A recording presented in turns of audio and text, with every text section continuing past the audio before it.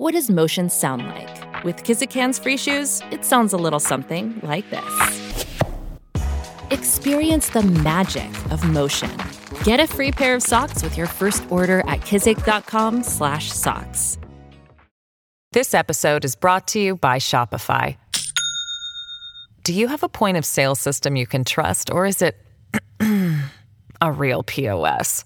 You need Shopify for retail. From accepting payments to managing inventory, Shopify POS has everything you need to sell in person. Go to shopify.com/system, all lowercase, to take your retail business to the next level today. That's shopify.com/system. Powered by Righteous Media.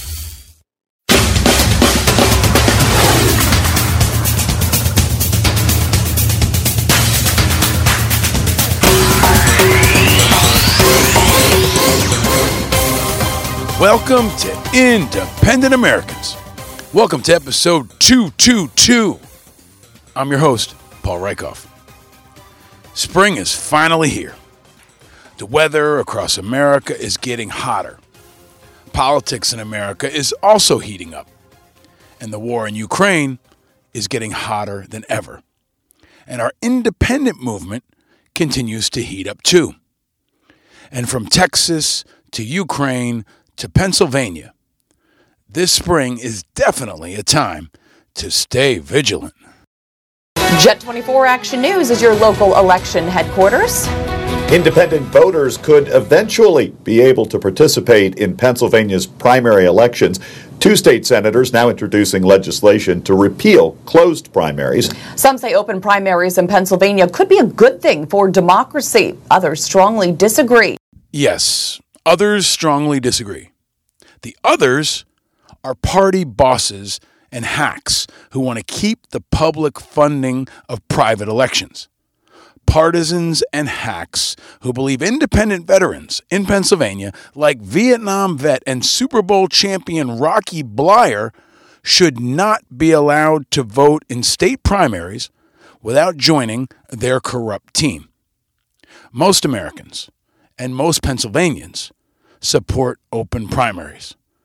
It's the two-party duopoly bosses who see their stranglehold on our politics and on state and federal funding of their closed elections at risk. They're the ones that strongly disagree. They don't want independents to vote in primaries and offset the power of the Republican and Democratic Party. They want to shut us out while still using government buildings, government workers, and government funds to make it all happen. We all pay taxes, but only Republicans and Democrats see the benefits of those tax expenditures on primaries. Messed up, isn't it? Un-American, isn't it? You betcha. But that party stranglehold in Pennsylvania and nationwide is under attack, and it's loosening. And Pennsylvania is a hot and heating up ground zero for this fight for open primaries and for our independent movement. A movement that simply believes every American should have the right to vote in a primary, including the tens of millions of Americans who consider themselves unaffiliated or without a party. That group that's now 49% of American voters and rising. So in Pennsylvania, Senate Bill 400 has been introduced to open the primaries to over 1.1 million voters in that state who are shut out of the primaries that their taxes pay for. And Republican State Senator Dan Laughlin and Democrat State Senator Lisa Boscola are introducing legislation that would finally allow independents to participate in the primaries. Now, this is a big move. And if you're in Pennsylvania, you need to call your state senator today and tell him or her to support Senate Bill 400. You can go to legis.state.pa.us. Find out who your state senator is and tell them to stand with democracy, stand with fairness, and tell them that open primaries will empower independents across Pennsylvania, and it's good for our democracy. It doesn't matter if you're a Republican, a Democrat, or an independent. This is a no-brainer that's best for all Americans. And for more on this important battle to open primaries in Pennsylvania, go back and hear episode 209 of this show from February with the great legendary Rocky Blyer, who's continuing to push along with a group called Ballot PA, our friends at Open Primaries, and others. And check out the link to that in the show notes. This is not a small fight. This is not an unimportant fight. And this is not just for political wonks or nerds or media people. This is a below-the-radar fight that is key to protecting and improving our democracy at a time when our democracy is under attack, and the stakes have never been higher. Stakes is high. You know them stakes is high when you talking about stakes is high. Y'all know them stakes is high. Yep. Stakes is high and getting higher. And I'll have more on the state of the independent movement and why a new effort by a mysterious group you may have heard of called No Labels to create an alternative and so-called unity ticket for the 2024 presidential election could be the worst thing for independents in a generation. We've got a great returning guest to help us dig into it. And we're also going to talk about John Wick, Keanu Reeves for governor, and a whole lot more. But first, there are some issues that need your attention, that need your vigilance, and need to be on your radar.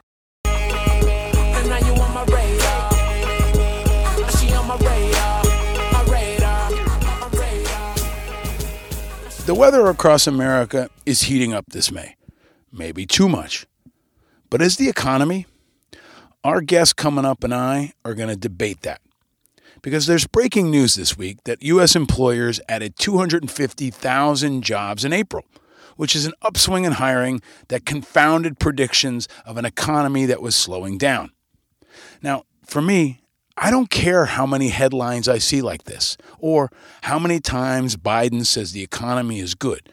The economy does not feel and look strong to me and to most working people around me. And prices are out of control. That's what Americans feel the most. From the price of coffee, to the price of milk, to the price of childcare, to the price of diapers, to the price of college, to the price of your phone bill. That's what people are feeling right now, especially after the years of pandemic stress. And related this week, the official end of the nation's COVID public health emergency has been declared. So congratulations, the war is finally over. Good job, everybody. We won, which we haven't been able to say about a war in about a generation. And some post-war changes are coming. Now, COVID's still a significant problem, but the emergency part of this is over. So we're going to be living in a way where we're treating COVID like the flu. But our federal government is no longer going to buy up tests or vaccine doses and give treatments out to the American public for free. The health insurance system is going to take over. So we're all going to have to cross our fingers for that. So you're going to have to go to the doctor, get a prescription, maybe pay a copay when it comes to anything COVID testing and treatment related, just like you do for other stuff. There's going to be other changes. COVID data tracking is going to be scaled way back. You're probably not going to be hearing about it in the news as much. Vaccines, tests, and treatment emergency use is going to continue. And the money is ending, which is significant to organizations nationwide like my kid's public school, which is going to see a very significant reduction that the principal can't even quantify yet. So the war may be over, but our need to be vigilant remains. But the war is over. So congratulations, everyone, for real. We all sacrificed. We all stepped up, or at least most of us did. And as with any war, it's important to remember how many died. Over 1.1 million Americans have died from COVID. And like at the end of any war, we cannot forget the fallen.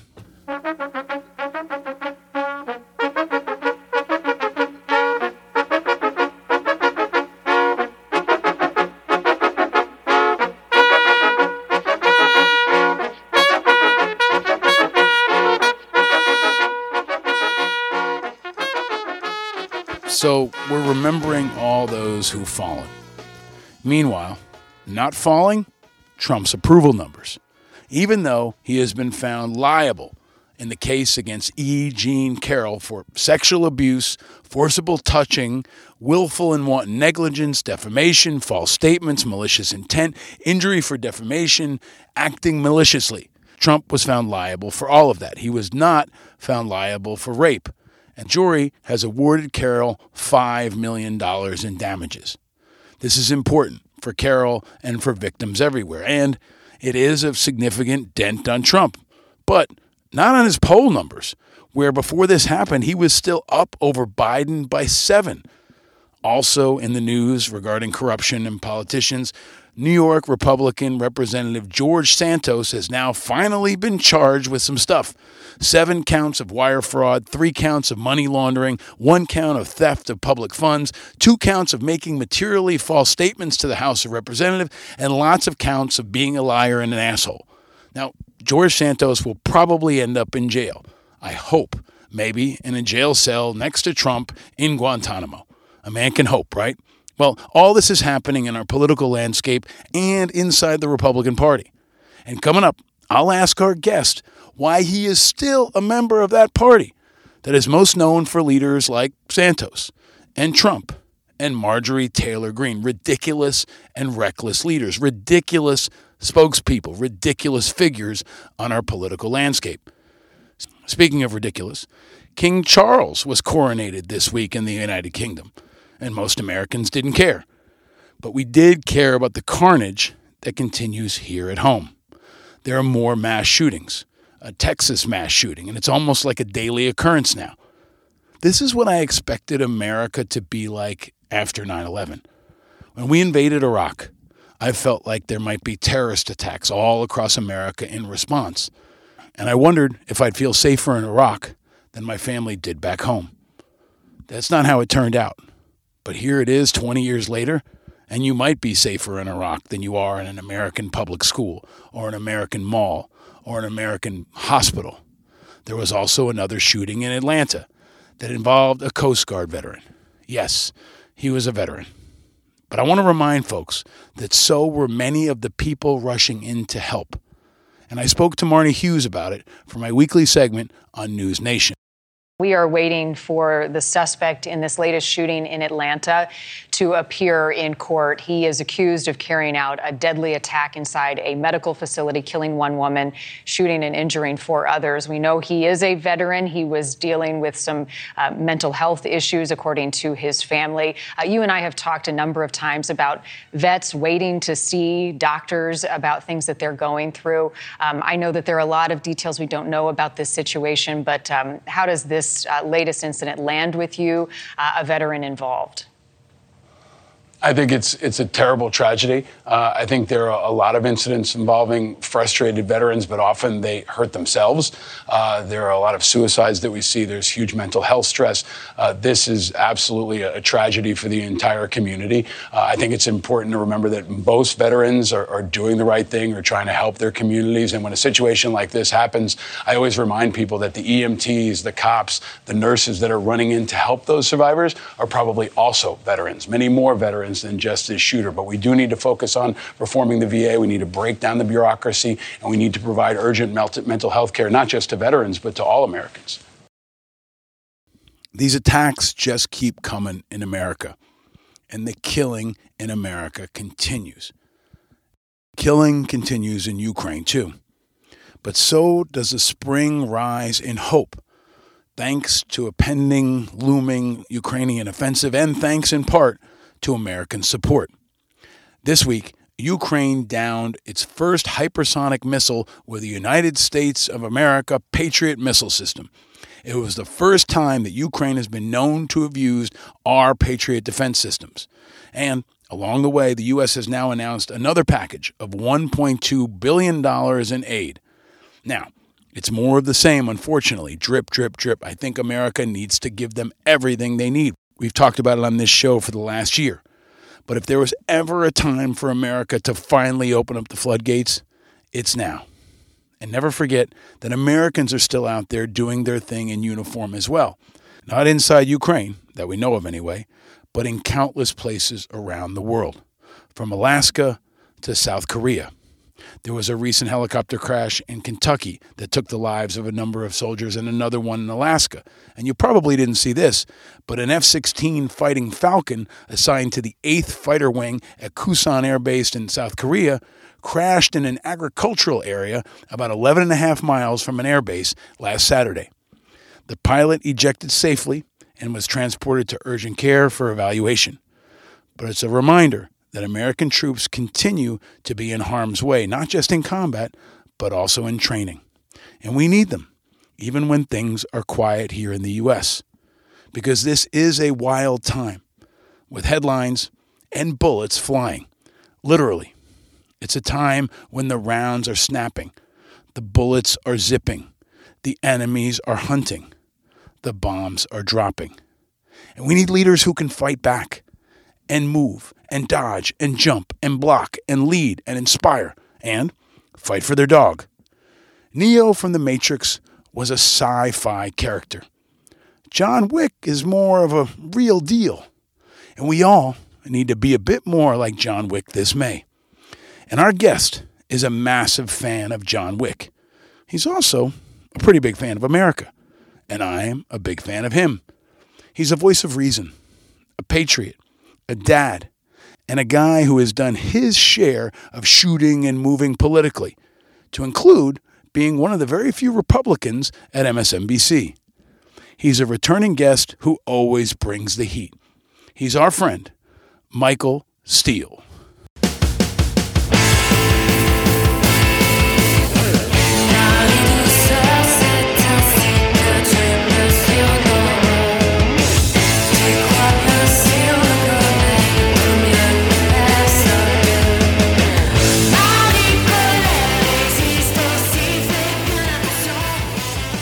Michael Steele is a returning guest who also brings light to contrast to heat. You may remember he appeared on this show back in episode 193 in October. He's the former chairman of the Republican National Committee. He's the former lieutenant governor of Maryland, and he served in all levels of elected and government office and is now a political analyst for MSNBC and the host of his own influential podcast. He ran for the Maryland Senate seat in 2016 and is often suggested as a candidate for president. He's also a big John Wick fan, and he's back with me to tear into the latest headlines and chaos in American politics. And we share most values, and we tenaciously differ on some issues, and we often butt heads, but it's always respectful. And you've seen us come together on cable TV, and there's never enough time, and it's never truly uncensored. And this conversation is going to be both, and it's fiery, fast, and fun, and I hope will leave you smarter. And maybe even hopeful.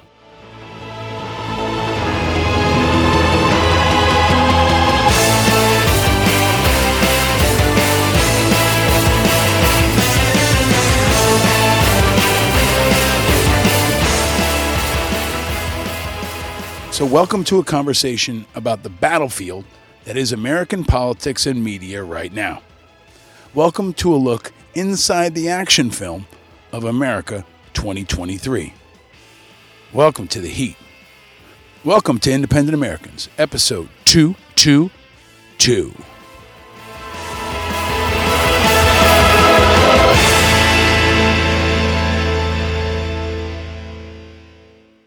This episode is brought to you by Shopify.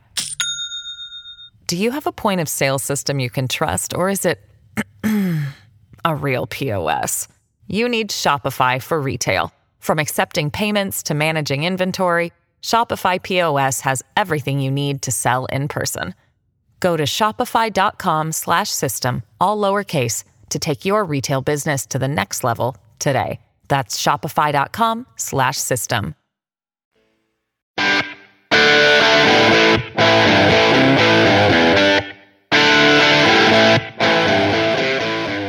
Ladies and gentlemen, independent Americans around the country and around the world. This is a really crazy time in America, in the world, and especially in our politics and media. And sometimes you might feel like you need to be John Wick to navigate the bullets and the explosions and the threats that are flying all around you.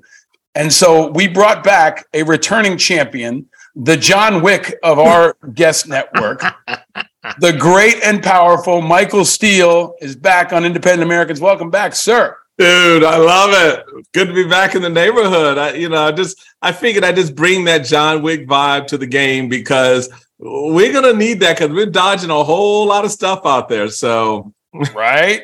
Yeah. You need it, brother. I want to get into all of it.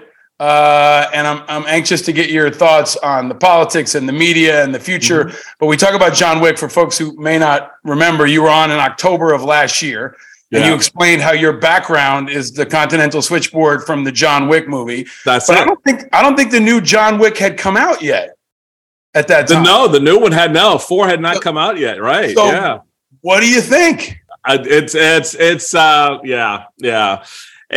For those of you who just started with this, this is the perfect way to end it. Right. It is such an incredible franchise.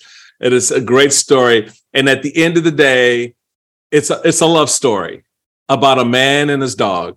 And that's when you stop and you peel it back, that's what this whole thing is about. They killed the man's dog and all hell was unleashed.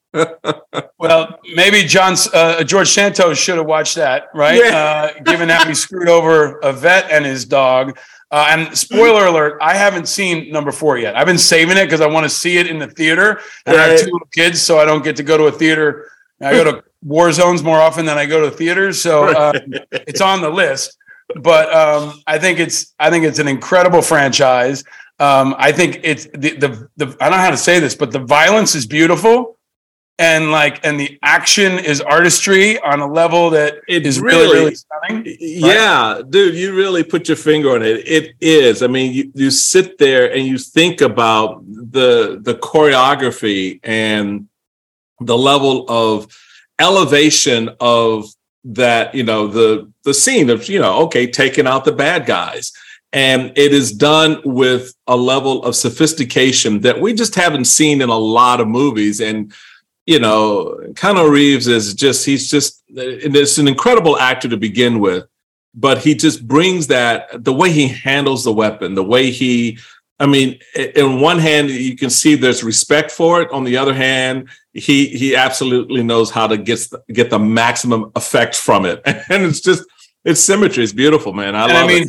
Look, like the political parallels on everything from the need for the dynamism of a John Wick to, I don't know, maybe Zelensky has been like a political John Wick. Yeah. And then, frankly, on the dark side, the violence that we're seeing in America that sometimes feels like a John Wick movie, right? I mean, it feels like you're in a first-person shooter. I want to talk about all of that, but let me ask you, because you're not actually at the Continental Switchboard. No. Where are you and how are you? I'm here in my home office here in Maryland and doing well.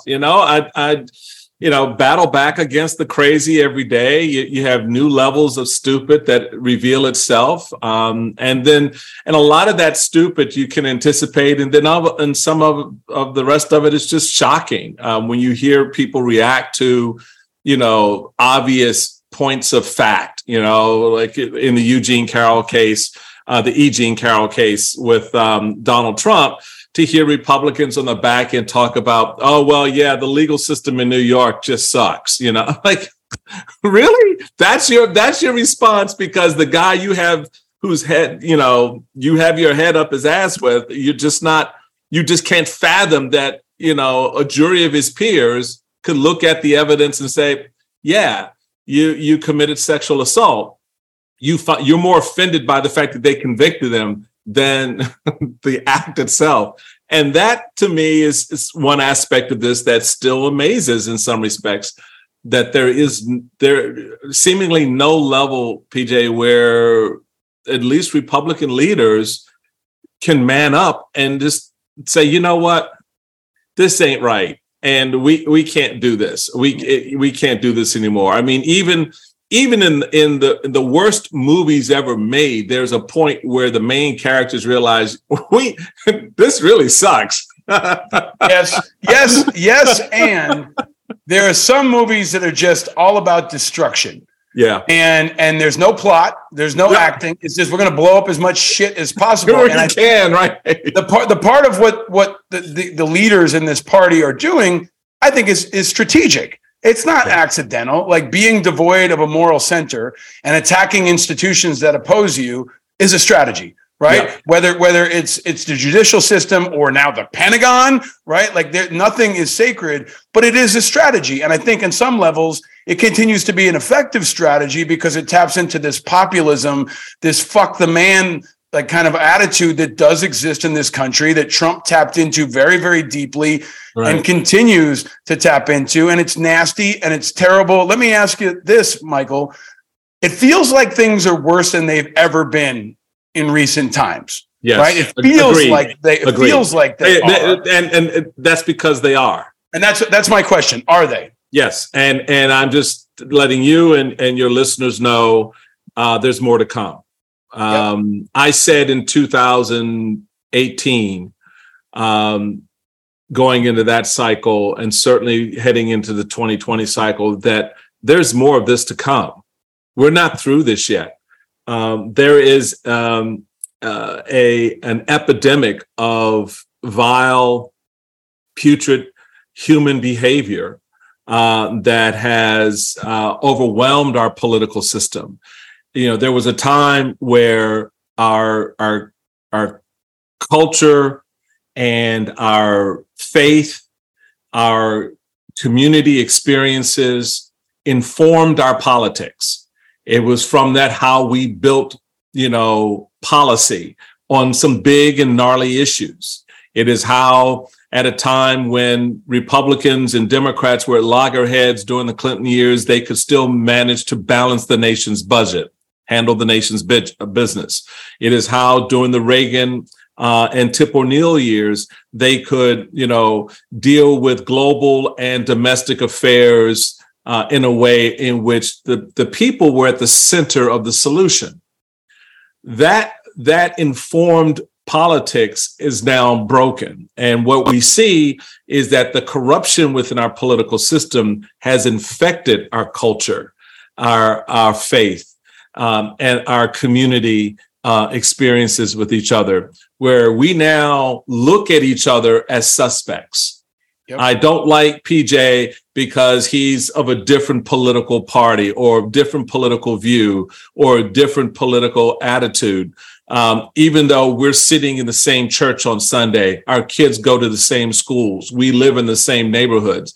And then you begin to disaggregate the various components of the relationship that made it work. Mm. And so when you do that, when I see you less than, when I see you and your concerns and interests of no value, this is where we find ourselves. And what makes it worse, and one of the big differentiators is the fact that in the past, our political leadership would be the glue that would kind of pull it all back and hold it together, remind us of the value of the proposition of America, right? Remind us of the value of the proposition of a free and open society, a free press, voting rights, et cetera. Today, our leaders are the ones who are breaking apart those relationships. Michael, if we're looking at this, like I like to look at it in global, almost global combat scenarios, right? And if the GOP or the Trumpists, as I would call them, or the MAGAists are Putin and Russia, the Democrats are not Ukraine. The Democrats are more like Moldova, right? They're more like Moldova, right? Like we're wishing for them to be Ukraine, and we hope that they will be Ukraine, but they are corrupt, they are inept, they are ineffective. And I wonder if part of what's missing, especially in the media conversation, the cable news media conversation, is the other alternatives that people are looking for. And you and I have had this conversation, and I want to talk about third parties. I want to talk about independents, and I want to talk about that. But on a very basic level, like you're a Republican on MSNBC. Right. Democrats love you because you're on MSNBC, because they consider you an ally or a friend or at least a reasonable person. Right. But cable news is also falling apart, right? Like the audiences are coming undone. And I think in some ways that's good for America, because I would argue cable news has perpetuated a lot of these divisions. But I go back to the fact that this is also a strategy. Putin wants to see us divided. Our internal enemies and extremists want to see us divided. There are interests that want this to happen. It's not because of some defect or because, they're just not good enough. It is actually a strategy to destroy and weaken America. So I want to ask you, when you sit, how do you sit at MSNBC and see this, right? Because it is so polarized, and you are a bridge builder, you're a great communicator, you're a voice of reason. What's it like to sit there? Because we all want something better. And frankly, we all want something better from MSNBC and from our news networks, and we all want something better from our parties. So you're kind of in this rare air where you're a reasonable person, but like so many others, you kind of take what's out there as a way to communicate and get things done. So I know that's a meandering question. What's it like to be at MSNBC right now when MSNBC is going further left and getting more narrow? The Democratic Party, you could argue, is going further left at times and maybe getting more narrow. And we've talked about how independents are now 49% of the country and rising. Right. Talk about what it's like to be you there. Well, the thing that anchors me is just a long time appreciation, evolutionary appreciation of the fact that when I look at America as a whole, what I see is a center-right nation. I see a nation that in the main, no matter how you cut it, no matter what part of the country you're in, the most liberal parts of the West Coast or the most conservative parts of the South, at the end of the day, you're going to find a strain of belief that, I want to be able to raise my kids the way I want to raise my kids. I want to be able to go out into the job market, find a job and work and provide for my family. I want to be able to run my business and grow my business and begin to develop the American dream. So these aspirational aspects of America are still constant strains that exist. So looking at it through that frame, I have friends who will say, well, America's center left. And I say, okay, I'll buy the center part. You'll need to convince me of the left because, you've got to, because every time there is a push and pull in that direction, there is an equal and opposite reaction to it, right? And so, folks, and here's a little bit of an interesting kick. A lot of folks think that, for example, the gay marriage issue is a liberal issue. In fact, it isn't. It is actually a conservative issue because it's about the individual freedoms to choose whom they love, right? It has very strong libertarian undertones to it, and that the state has no role in objecting to that relationship, just as they wouldn't object to a black man and a white woman getting married 50 years ago. And so the reality of it is the country, from my perspective, as I sit there on set, I try to reflect some of that back in conversations. I try to reflect back what I pick up in my listening to the American people when I travel, the emails and text messages they send me. And I do. I mean, people send me letters to my office and saying, hey, saw you on air saying this. This is what I think about that. And so all for me is kind of a learning experience. And this, I think, at the end is where the networks and particularly these so-called independent structures in media get into trouble when they stop listening and learning, when they become much more reflective of one view or another. It is the problem with Fox. It is the problem at MSNBC at times, and is the problem at CNN. CNN now is trying to remake itself into some conservative bastion by putting these MAGA Republicans on its air, thinking that's what the country is going to buy. Well, they're not going to buy that because you're not listening to what the country is saying. You're listening to one portion of it and thinking that's everybody, and it's not. So it's at times challenging because we've gotten away from. That's why I love coming on your podcast and podcasts like this, because we can actually talk about the meat of things. We can actually talk about the substance of things. as opposed to just dealing in the reactionary world of Donald Trump farted today. What do you think of that? Right. And that's not news. Right. It just isn't, I'm sorry. Yeah. Some may think it is, but it ain't. So, Michael, this meat, okay, this is kind of what I'm really interested in probing on this show, and with you especially. Like, America's not eating its meat. No. We're getting a lot of candy. We're getting a lot of drugs. We're getting a lot of crack, right? And that middle, whether it's center, left, or right, is underserved, right? We're underserved in our politics. We're underserved in our media. We're underserved in our policy. And I want to ask you, where does this shake out, right? Because Trump is now guilty in a civil suit. He could be indicted more times. I think he could be in jail and still get the Republican nomination. We'll see. Yeah. But we are careening toward another Trump-Biden matchup. Right. Folks are dissatisfied with that, and I want to talk about your thoughts on the options, but just the prospect of that and the damage it's going to create at a time when the country is so divided and those media networks are struggling for ad revenue and a fight is in their interest. Right. And the political industrial complex is going to ramp itself up and feed into this epic clash between these two old guys that reminds me of that old Genesis video of like Land of Confusion when Reagan and Gorbachev are like beating each other up in this mud pit. Right. But I think there's a more serious question about, like, I think the Democrats are more out of touch than they ever understand. And I think you probably feel that way. I hear Biden's new presidential message leading with the economy. What fucking country do they live in?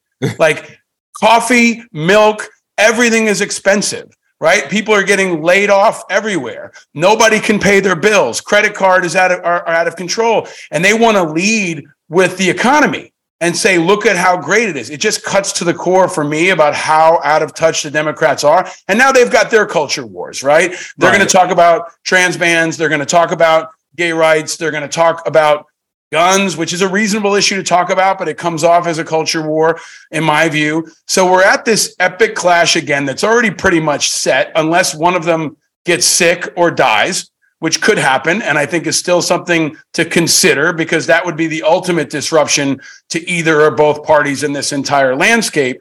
But this die is cast now, right? It's the two of them. Yeah. Unless last time we talked about DeSantis, I mean, it's folding for him, right? And Trump is getting stronger, as we've seen before. Right. And when I go out in the streets and talk to people who don't watch MSNBC, Trump's still got a lot of support, and maybe even more so. There's a lot of hatred for the Democratic brand. And there's hatred for Joe Biden, whether it's deserved or not. That's a carryover for the hatred from Nancy Pelosi and the hatred from Hillary Clinton and the hatred from Bill. It just compounds into that voting populace. So I guess what I'm saying is we're going to get another shitty set of options, right? Yeah, so you've put a lot there, and I'm going to try to unpack it, but I'll start by unpacking it this way. What are you bitching about? I'm bitching about the fact that our political system is failing our democracy. Yeah, while our democracy is under attack. But who controls that outcome? Who ultimately controls that outcome? Because the founders made it very clear who controls that outcome. Okay. We do. Yes. And you and I are here. You and I are here right now. No, so I'm just saying, but we the people, the 330 I get that. I get the analysis. And this is a conversation I've had with. But let me finish the point. Can I ask the question though? Here's the question I want to ask you, right? You're a strategist. You have a great feel. You have a great gut. You understand John Wick and you understand the debt ceiling, right? You know, uptown, downtown, everywhere in between. Right. You understand the problem very well. And I think a lot of people understand the problem very well. I've had, Andrew Yang has been on here to talk about how the Forward Party is the solution. What do you see as a solution? What are the solutions to this problem that is failing our country? Sorry? We grow up. What does that look like? What does that look like? We grow up and stop being so pissed at everything. Yeah, but that's nice. But wait a minute. No. You got to stop. But you can't get to a solution when you're angry. You can't get to a solution. Okay. It's like a couple, and the wife and the husband, or the husband and the husband and the wife and the wife. I don't care what the makeup of the family is, right? If they have a fight and they don't deal with what's making them angry in the first instance, they're not going to solve that problem. Yeah. They're just not. So I wanted you just laid this laundry list of stuff that was, that people are angry about. Using jobs, for example, the country just created 320,000 jobs. People don't feel that, but how many layoffs happen? Wait a minute. How many but layoffs that's my point. But that's time? my point. Yeah. People don't feel that. Well, what am I supposed to feel if I'm going to work and you're not going to work? Why am I pissed if I have a job and you don't? Look, here's what I'm saying, Michael, is that I don't think that is a winning strategy for Joe Biden. And I don't think that shows a Democratic Party that's in touch. It won for him in 2022. Okay, and if he thinks maybe it'll win for him again, I don't think if I were Joe Biden, I would not lead with the economy and COVID, which is what he's leading with, which is not, in my view, going to attract a lot of independent Americans. I don't think it's going to be convincing. And what I'm asking you, Michael, is I get what you're saying, and we're in heated agreement on a lot of this. Like, I would like people to be less angry. I would like eating cupcakes to make you skinny. But you can't. What are the strategic things? Like, what are you're investing your time in? I can't get to the strategy because there are too many roadblocks. But then that's giving up. No, I'm not giving up. I'm not giving up. That's why I take on the party leadership, because that's the roadblock. You are angry because someone keeps telling you should be pissed.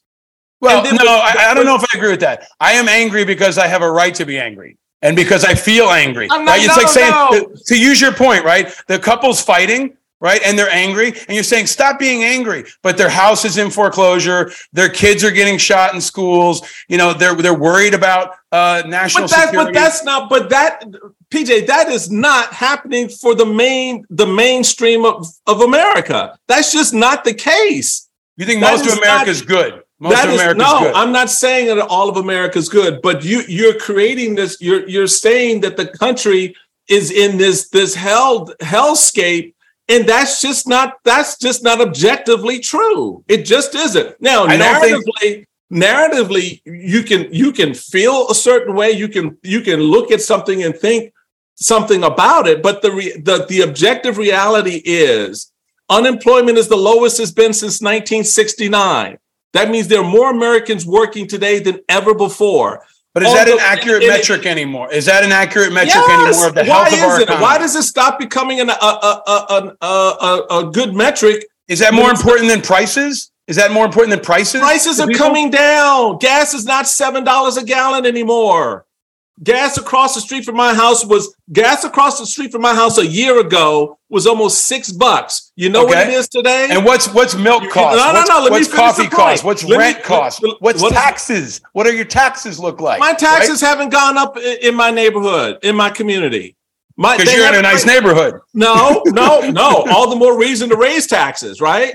But no one will. But no one's raised. No one's in the state of Maryland has raised taxes yet. There's been no tax increases. I mean, where have we seen taxes go up on families across the country? I haven't seen. I think taxes is a great example. I think it's cumulative. Like, I'm a New Yorker. I live in New York. I pay taxes in New York. I have a business in New York. You want to feel taxes in New York and California and see why people move to Texas and Florida? Start a business. But wait a minute. Right? Payroll taxes, state taxes, city taxes, insurance taxes. Did they increase those taxes last year? Whether they increased or not, they're cumulative. They're just high. They're just high. That's my point. They're just high. Wait a minute, hold up, bro. If the rate now is the same as it was 4 years ago, what are you complaining about? Because lending rates are higher. Costs more to have a credit card. Mortgage rates are higher. That's true. So everybody's running up more debt. Childcare costs are higher. But childcare costs have always gone up. They've gone up every year. There's no difference between. College is more expensive. That's all. That's nothing new. New. College expenses are definitely new. College expenses went up during the Trump era, just as they're going up during the Bush times. Okay, so let me walk it back. Right? Let me walk it back and ask you this. Like, what I'm getting at is, because on some levels, I feel like these are kind of talking points for the Democratic Party. Right? No. Your argument is that things are good in America? That surprises me. Arguing that things are good in America. I'm arguing that things aren't as objectively bad as you're being told they are. That's my whole point. It depends on who you are, and it depends on who's doing the telling. It depends on who you are. It depends on who you're listening to. It depends on how you put it all together. My whole thing is, look, objectively speaking, there was a period when interest rates went up. Interest rates are now coming down. When inflation was up, mortgage rates just went up. I didn't mean, I meant inflation. Not, inflation's down. The Fed rate just raised rates. Yeah. Right. So the Fed's just raised rates, which is why which is why inflation is coming down. Right. That's part of the game. That's part of the narrative. I mean, yeah. And if you're trying to buy a house right now, mortgage just got more expensive and your credit card rate went up. That's very true. That's very true. But you know what? People are still buying houses. You know what? Because there's a housing shortage. Can I just say something to you? Yeah. For all the bitching and moaning about gas prices last year, you know what the evidence showed? Objective evidence from Pew to other research institutions. People didn't change their behaviors. People still went on vacations. They still drove their cars. They paid them. They figured out how to. But Michael, gas prices is last year's argument. Okay, if I'm Trump, I come out and say, no, listen, I'm just talking about what's next. I didn't say gas prices. Gas prices are still killing people. I didn't say gas prices. I'm not saying gas prices. I'm saying there are food prices, childcare prices, housing prices. Those are the things that people are feeling right now, in my view. And what I want to come back to, gas prices too. They're feeling this. I mean, there's look. You can't differ. I think they are feeling everything because I still got to drive my kid to Little League. Is the solution? Is what you're saying? The solution to this moment and this situation is Joe Biden? No. What's the solution? The solution to the situation is to objectively understand what's happening. I think at the end, the American people do. I'm going to tell you why. Because the exact same conditions existed, but they were worse in 2022. And everybody in media, including my network, except for me, was screaming, oh, this big red wave was coming. And I was like, I don't think so. You know why? Because I think people ultimately are going to disaggregate the way they feel from the way they vote. Right? Okay. And that's exactly what they did. Yes, Joe Biden's numbers going into 2022 should have been a complete and utter wipeout for Democrats. It wasn't. No one is bothered to step back and ask, well, why did that happen? Well, the voters told you why, because at the end of the things, while all the stuff you mentioned in 2022 were valid and important for those folks, from how much they paid for childcare to the cost of buying a new home, there were other things that they factored in as well that made a difference in their ultimate decision on who they were going to support. Yes. And so that's what I'm looking at. I'm not discounting the economic argument.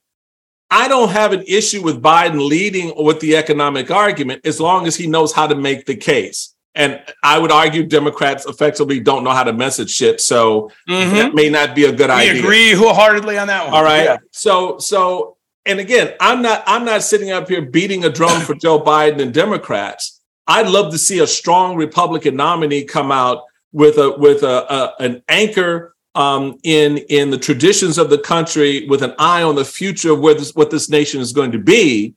But we're not getting that from the Republican Party. I think we're not going to get yet. Yeah, I don't know. That takes me where I want to go, though, because I think we're getting toward the overlap area where you and I are in alignment on a lot of things. I mean, and we're in alignment on this piece. I know. Well, my view on the Biden-Trump thing is different. In my view, I think people decided that weak and out of touch and incompetent was less worse than crazy, dangerous, and corrupt.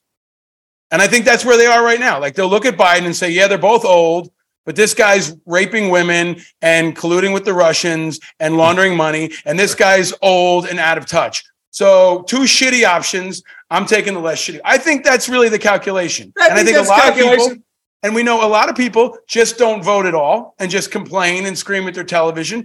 But I think the need for the structural reform is very urgent, I think, on things like open primaries and ranked choice voting and better candidates. And so this only happens because the GOP is disintegrated or corrupted in the way it has become. And so I asked you this back in October, and I'll ask you this again.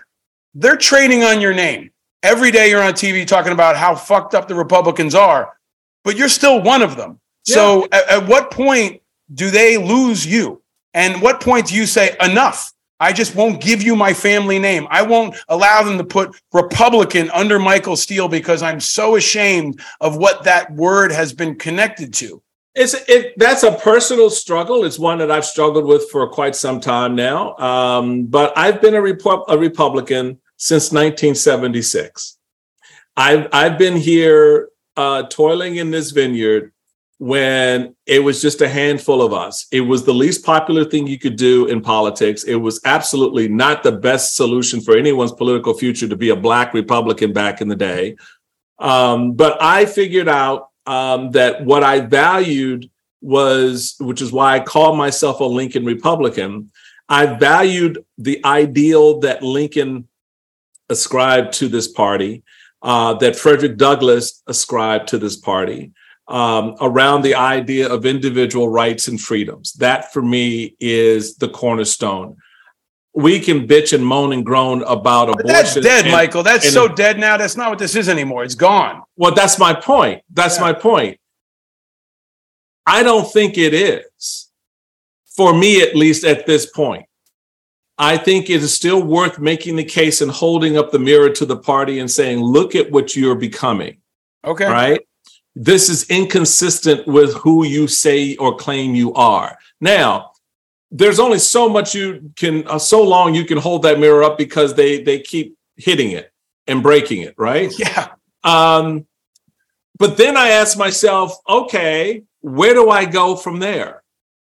Well, this is part of what I will challenge because there is no active independent space to land in with political structure that actually is going to amount to anything other than but like with all, I have a lot of respect for you, and I think that you are a really important leader, and I feel like there's a dam, okay, like Kinzinger, you, Cheney, we could list off the names, and nobody wants to be first. Right? Nobody wants to say, I'm leaving. I don't have a better place to go. A lot of folks have left. But I'm right. And I've asked this of Kinzinger. I've asked this of others. At what point do you leave? Does it become a bridge too far? And it seems like a lot of folks said, if Trump gets the nomination again. So if he gets the nomination again next summer, you're still going to be a Republican. I'll see. I'm not going to say yes or no to that today. I just think that they're trading on your name, right? Like they look more reasonable when guys like you are still Republican. But who's trading on my name? The Republican Party. No, they're not. The Republicans they can say, look at Michael Steele. They can't stand me. They can say collectively, when Republicans look up, and I'm a Republican TV watcher, I look up and say, Michael Steele's still there. Liz Cheney's still there. Adam Kinzinger's they're still fighting the good fight on the inside. So I'm going to stay. Well, right? And so if that happens, what my admonition to thee or plea to that individual is, then stand with me and make a good noise, and stand with me and fight. Stand with me and publicly say this isn't right. I'm tired. I got tired a long time ago of having conversations with Republicans on the Hill who quietly told me how frustrated and angry they were with Donald Trump, but then wouldn't go stand in front of a bank of microphones and say that publicly. I get it. So there is that piece. My own political journey is my journey. It is nobody else's. No one in this party was there the day I signed the dotted line to become a Republican, and no one in this party gets to decide when I leave. Right. So all this bullshit with, central committees and state parties, censuring and throwing Liz Cheney out and Adam Kinzinger, y'all can kiss my ass, because that shit don't mean nothing. In fact, you do that to me, then it's game on, baby. You thought you didn't like me then. Wait till what you get now. So the reality of it is I get to be the author of me, not you, not anyone else. And so that's been my approach in politics. Yes, there is a point, and I know in my heart and my head where that point is, right? And I'll know it when I get there. Between now and that point, I continue to fight for the things that I value and believed as a Republican, the things that drew a 17-year-old kid to say, hey, all my friends are over there, but I'm going to stand here on the playground and make the case. The easy thing to do, PJ, is to give up and to leave and to throw stones at it. the hardest thing to do is to stay in and try to correct the course. I, along with others, may fail miserably, and some will say you already have failed miserably. The hardest thing actually to do, in my view, is to leave and start something else with no net. That's actually harder than staying inside where you have a degree of respect, you have a degree of traction. Like in some levels, when I hear, I see that. That's like when I was in the seminary. The hardest. I think there's a generational component here. We're like, on some level, you guys are like Brooklyn Dodgers fans. Like the team left, and you're still there trying to hold that mantle. And the new generation is really what I'm looking at, right? And I'm looking at like the younger generation that doesn't remember when you were in office, that knows you from television, Kinzinger, Cheney, all of them. And they're just looking for something else. Now, it doesn't mean you have to start a third party. They're looking to you all for moral guidance, for leadership, for an example. And it takes me back to Maryland to ask you, Larry Hogan has been rumored as a presidential candidate. He said he won't run, but now No Labels is pushing their agenda again to get this unity ticket that is led by co-chairs Joe Lieberman and Larry Hogan. Right. So what do you think, as a person that is looking for better, about specifically, because I think in many ways No Labels has given independents a bad name, because what they're creating, no matter what they say, is kind of a spoiler, and especially they don't say who their candidates will be, which is bullshit in my view, right? But let's assume it is Joe Lieberman and Larry Hogan, because they're running this. They're the most likely. If Joe Lieberman or it'll be more Joe Manchin and Larry Hogan than Joe Lieberman and Larry Hogan. Maybe, but what if a combination of those decide to jump in, who are you going to support? I had no idea at that point. I agree with you. I think the No Labels move is problematic on many levels for this upcoming election. The idea that you think you're just going to wait and sort of, see how it plays out with the Democrats and Republicans. Well, we know how that's going to play out. We're going to draft a quarterback, but we're not going to tell you who it is. Right. Yeah, exactly. No, it is not a good day in the neighborhood when that happens. I don't see that helping anybody but Trump at this point, largely because of how the political structures are aligned on the ground across the country.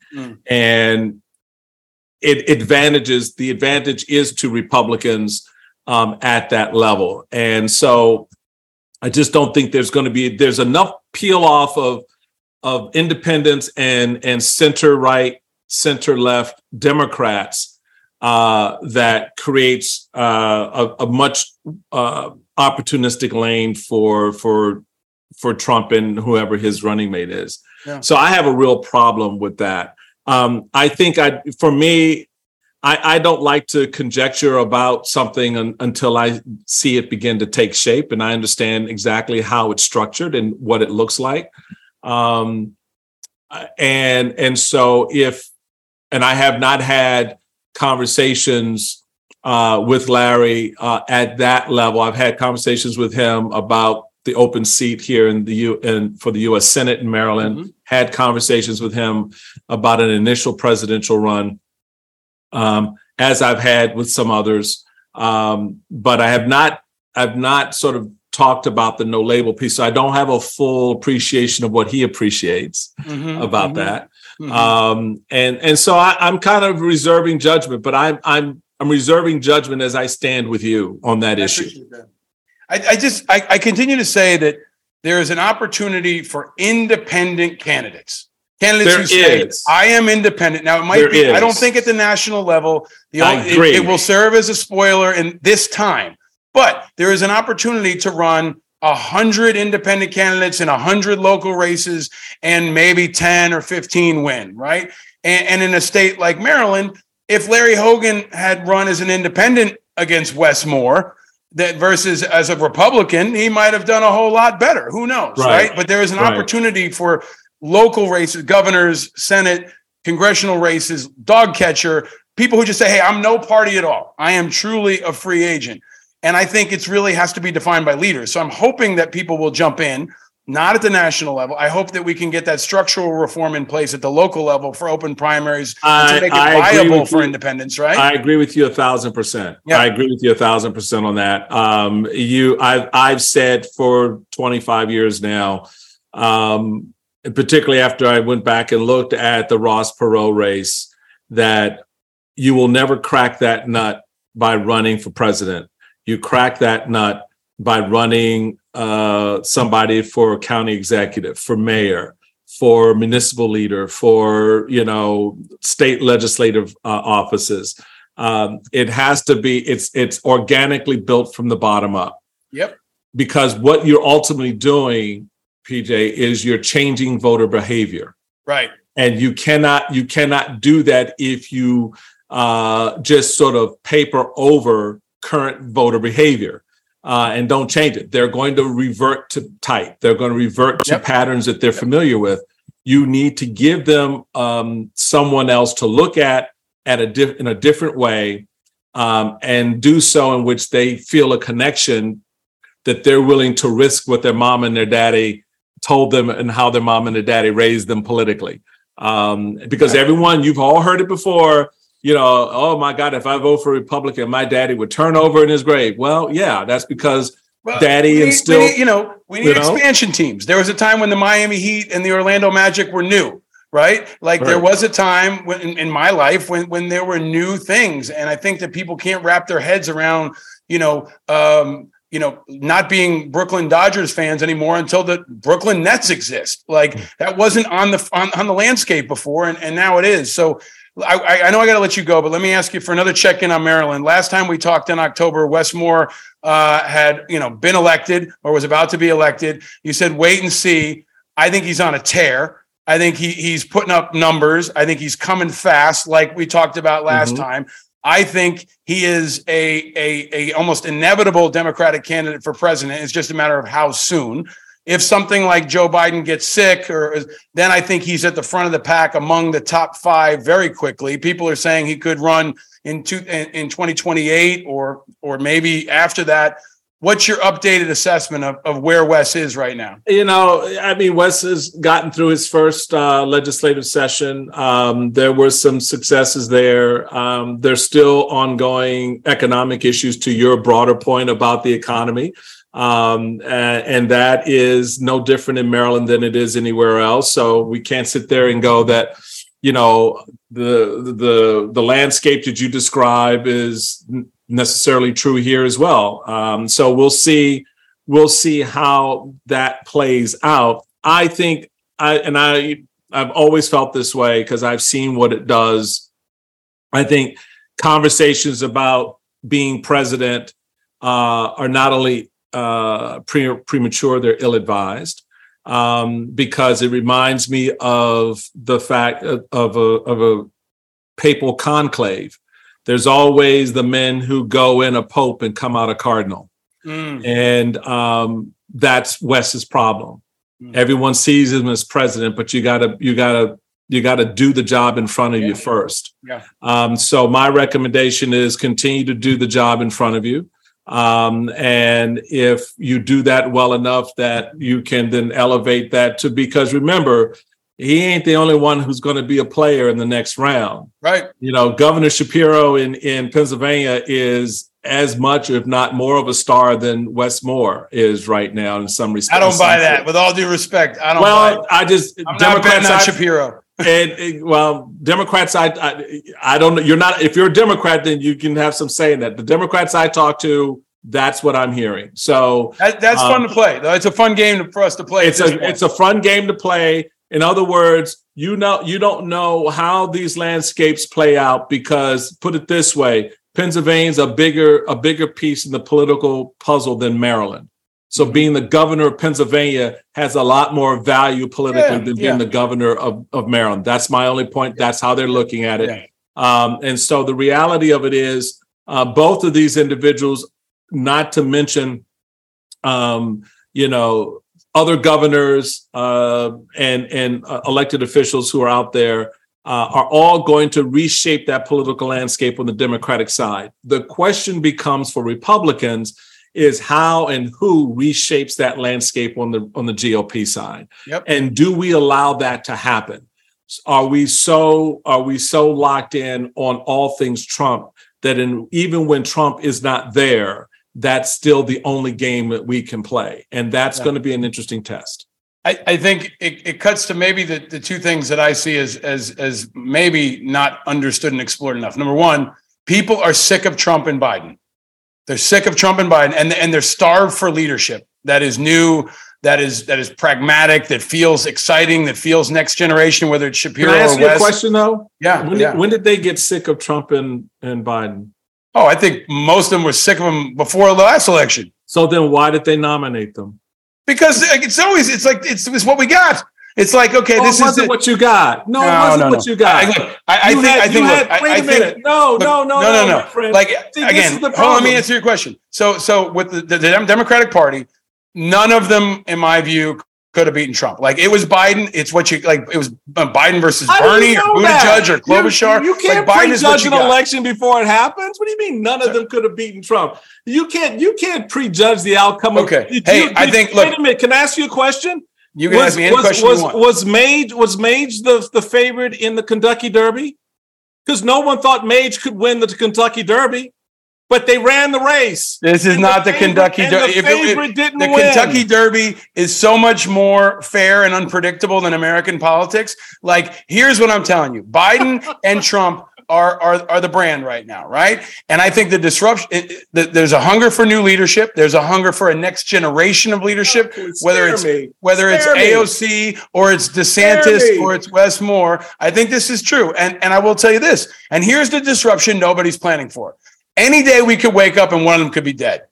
They're both old. Neither one of them are in great health. Stop it with the ageism. No, it's not. It's a reality. Dude, it's a reality. We could not be here tomorrow morning. Every day in Ukraine. Hold on. Every day in Ukraine, they wake up and say, Zelensky could die. What are we going to do? That's proper leadership planning to assume what you do if the current leader is out. And I don't think that people are being responsible enough, frankly, in their self-exploration about what they would do if they're gone. They're so used to the two of them being there.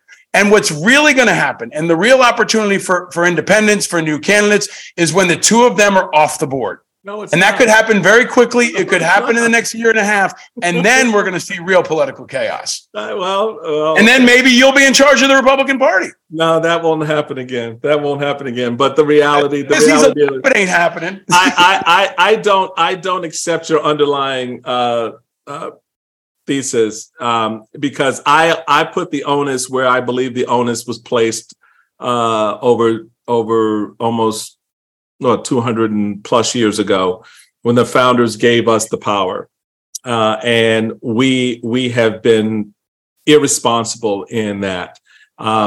We have set up a political system which we then disengage from and then bitch about the outcome. I'm like, well, okay, how many of you actually voted in the Republican primary? How many of you actually voted in the Democratic primary? Go back and look at the percentages. About 30% of the total. I'm not allowed to vote in the primaries. I'm an independent. Well, you're not, but I'm just saying. So tens of millions of other Americans. In these primaries, 60 to 70% of eligible voters didn't vote. So then they bitch about the result. Who won the primary? Well, if you didn't want Donald Trump or Joe Biden, get your lazy ass up and go to the polls and vote. Don't sit back and bitch later on about the outcome when you didn't participate in the game. Michael, like, the only thing more American than action movies is bitching about stuff. So, like, Americans are always going to bitch about politics. They're always going to bitch about that's part of what we feel empowered to do. But participate. I'm sorry, bitching does not excuse. I'm here participating with you. I think anyone listening is participating with you, and this is why I think these conversations are important. You're talking to a lot of people that you're right. You're right about all that. None of them are watching watching MSNBC. They're watching ESPN, or they're watching nothing to do with politics. You're right. You are absolutely right in what you're saying. But those people aren't watching what you're talking about. They're not watching this show right now. It doesn't matter what they watch. It's what they know. They grew up in this country. They've seen elections. They're just land from Mars and like, oh my God, what is this political process? Here's what I'll tell you. Let me just watch sports. If you run for something or you're in charge of the Republican Party, a lot more of them will be involved. A lot more of them will have trust and faith in the system. That's why I love you, PJ. I appreciate you, brother. I really do. And I want to let you go. I thank you for all of your time and your tenacity and straight up, like you're speaking truth. And you're doing it, I don't want to say behind enemy lines, but definitely behind like occupied territory. I mean, MSNBC is a fucking shit show. And I say that as a guy who's on it all the time. You know, I mean, it's madness, but I'm glad you're hosting. Can I say that? I'm glad you're hosting more often. I think that gives me some hope. I mean, it's one of the few things I'll watch over there is if you're hosting. And I am rooting for you, and I'm rooting for anybody that is reasonable and has a pure intent. And I also am rooting for you to declare your independence and leave the Republican Party. Well, I'm closer to that than you may realize, my friend, number one. And number two, I appreciate you. I have grown very fond of you, watching you, listening to you. Appreciate it when you're on the air. It's fresh. It's honest. And I think your listeners to your podcast and those who see you on my network and other networks really begin to get an appreciation that there are some good people out here in this country who are just trying to help us get it right. And you're one of those good people who are doing that every day. So I love the conversation. I don't want folks to get it twisted. That back and forth between PJ and myself just now, that was all good. That was good love. That was hashing it out. That's what we should be doing as a country, is hashing it out instead of looking for ways to kill each other metaphorically and otherwise. And so I just think what you're doing is much appreciated by me and a whole lot of people out there. Well, that means a lot to me. I have a lot of respect and admiration for you. And maybe we can be absolutely united on an independent campaign for Keanu Reeves. Done.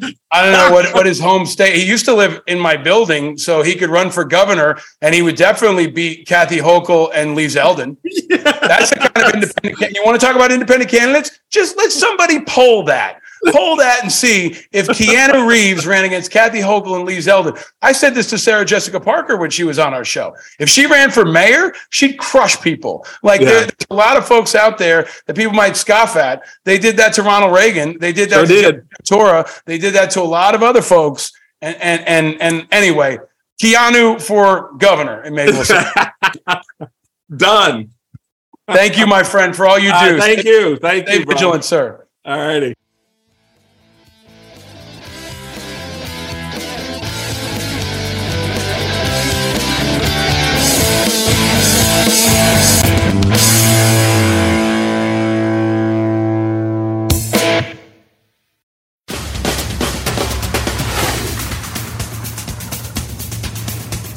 I love Michael Steele. Maybe the two of us can take this little conversation and tour on the road. Let us know what you think about that. But he's an example of how the helpers are out there. Michael Steele is one of them. And you should check him out on Twitter, watch him on MSNBC, and subscribe to the Michael Steele podcast, which I'll link to in the show notes. And while you're at it, encourage him to leave the GOP, declare his independence, and join us. Because he's a helper, and we need all the helpers we can get, especially right now. Always look for the helpers. There will always be helpers, even just on the sidelines. Because if you look for the helpers, you'll know that there's hope. While you're online, of course, check the hashtag Look for the Helpers on social media and share your examples of people who are out there helping. Look for the helpers. They are out there. And there are none bigger than the mothers. Mother, tell your children not to look my way. Tell your children not to hear my words, what they mean, what they say. Mother. So this weekend, for Mother's Day, we salute the ultimate helpers, all the moms. So big shout out to all the moms out there, and to my mom, to my stepmom, to my sister-in-law, and most of all, to my wife. You are all true examples of what we all need right now and always, and what our children need especially. You are the truest and most pure helpers of all. You are what a helper looks like. We love you, we appreciate you, we are inspired by you, and we salute you. So if you're on social media, share your stories of mothers that inspire you with me. And while you're at it, play Guess the Guest every Wednesday night. You can get on board and play that game with me. Last week, nobody picked Nick Troiano, which was a hard one. Grace tried, and she at least posted something, and she said, I got nothing. Not even one guess. Well, Nick is a guy who's a little bit below the radar, but I hope added some value to your content consumption for the week. And if you haven't heard that episode, go back and check it out. I will bring you guests that you might not have heard of, but you should hear from. And next week, I will share who guessed correctly Michael Steele after I posted a photo of him blurred out with Gayle King. You can also find out more while you're online at independentamericans.us. If you've never been there, go check it out and tell your mother to check it out.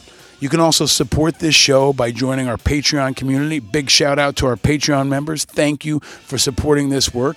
You get exclusive content. You got a sneak preview on Michael Steele. You'll get early access to information and to possible events and to online stuff, all for our patrons, but they keep it going. Thank you for continuing to support this work. And remember to check me out every Thursday in the 11 o'clock Eastern hour for my weekly segment with News Nation's Marnie Hughes. We talk about national security, vets, and political stuff. You can find News Nation on your cable dial. Go to newsnation.com or look for the app. And hit me up on all the social media platforms. And subscribe right now. And please take a minute to ask your mom to subscribe, or any mom you know, or all the moms in your life. Tell them to subscribe to Independent Americans right now. I can show you what it's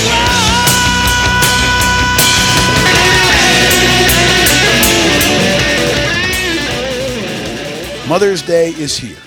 And this Mother's Day, as in all Mother's Days, we should also take a minute to salute and celebrate our collective mother, Mother Earth. Climate change is an issue that doesn't get talked about enough on this show or anywhere. But there's a time of year, especially around May, when I think we can reflect on how valuable and important our Mother Earth is. And I've talked about on social media and maybe on this show an attack that's happened in my community on our little piece of Mother Earth, Wagner Park. It was kind of like our community backyard, a green space that me and my kids and all the people in our neighborhood really relied on. And this week, we lost. This week, we lost a fight to developers, and they put a big wall around our park, and they started demoing it. Yeah, this is a local issue most folks haven't heard of, but I want you to know about it. Because this is what happens when local communities and families get steamrolled by non-elected representatives and greedy developers, and ignored by electeds. Our community park is being destroyed. The trees that our kids used to climb are being destroyed. And a wall is what our kids are going to see outside their school until 2026. There's lots to be learned. A lot of lessons that my mother would have taught me and I would want to teach others, but most of all, that good organizing and advocacy works. But often, maybe more often in America, so does big money and greed. Our organizing was small. It was late. It was weak. They were big, they were patient, and they were rich. And to overcome those odds, organizers have to be exceptionally creative, disciplined, and tireless. They just ground us down. And now the trucks are rolling and the trees are gone. And we lost this one. But I hope that our lessons learned will help others win other fights. The kids mobilized in support of their park. Mothers and fathers, grandmothers, grandfathers, all rallied. And sometimes the good guys do lose. But we don't have to give up. We don't have to let the bastards get us down. So keep fighting, always, and stick together as often as you can. That's what my mother would have told me, and what I want to tell you. Onward. Not about to see your life, but if you want to find hell with me, I can show you what it's like. And this Mother's Day, all you mothers are the future, and all you mothers are the future too. because independents are the future. And we're not alone in our independence. America's more divided than ever. But this Mother's Day, we at Independent Americans and Righteous Media are working to change that, adding light to contrast the heat of all the other political shows, and to bring you the 5 I's: independence, integrity, information, inspiration, and impact. And if you're among the now 50% of Americans who are independent, this is your show. It doesn't matter if you're a Republican or a Democrat. If you're not a diehard partisan, this is your show too. This is your mother's show. This is your mother's friends' shows. This is a show for all the mothers in your life who are concerned about America and the future of this country. All are welcome here. And I invite you to join us and be a part of the solution. Because our independent movement, just like the mothers of this country, are the hope for the future. Country over party, light over heat, blowing up the status quo and fueling a new movement that spans all across our society. A movement that is growing this Mother's Day. So I hope you enjoyed this episode with Michael Steele. If you did, please share it far and wide. Share it with your mom or any moms in your life. And invite everyone to declare their independence. And stay vigilant, my friends, because eternal vigilance is the price of freedom. And hope is the oxygen of democracy. It's what my mom taught me. And she taught me to be vigilant. So no, you're not alone in your vigilance. We are all vigilant, and we're all in this together. I'm your host, Paul Rykoff. Thank you for listening. Down with Putin. Slava Ukraine. Happy Mother's Day, everybody, and stay vigilant, America.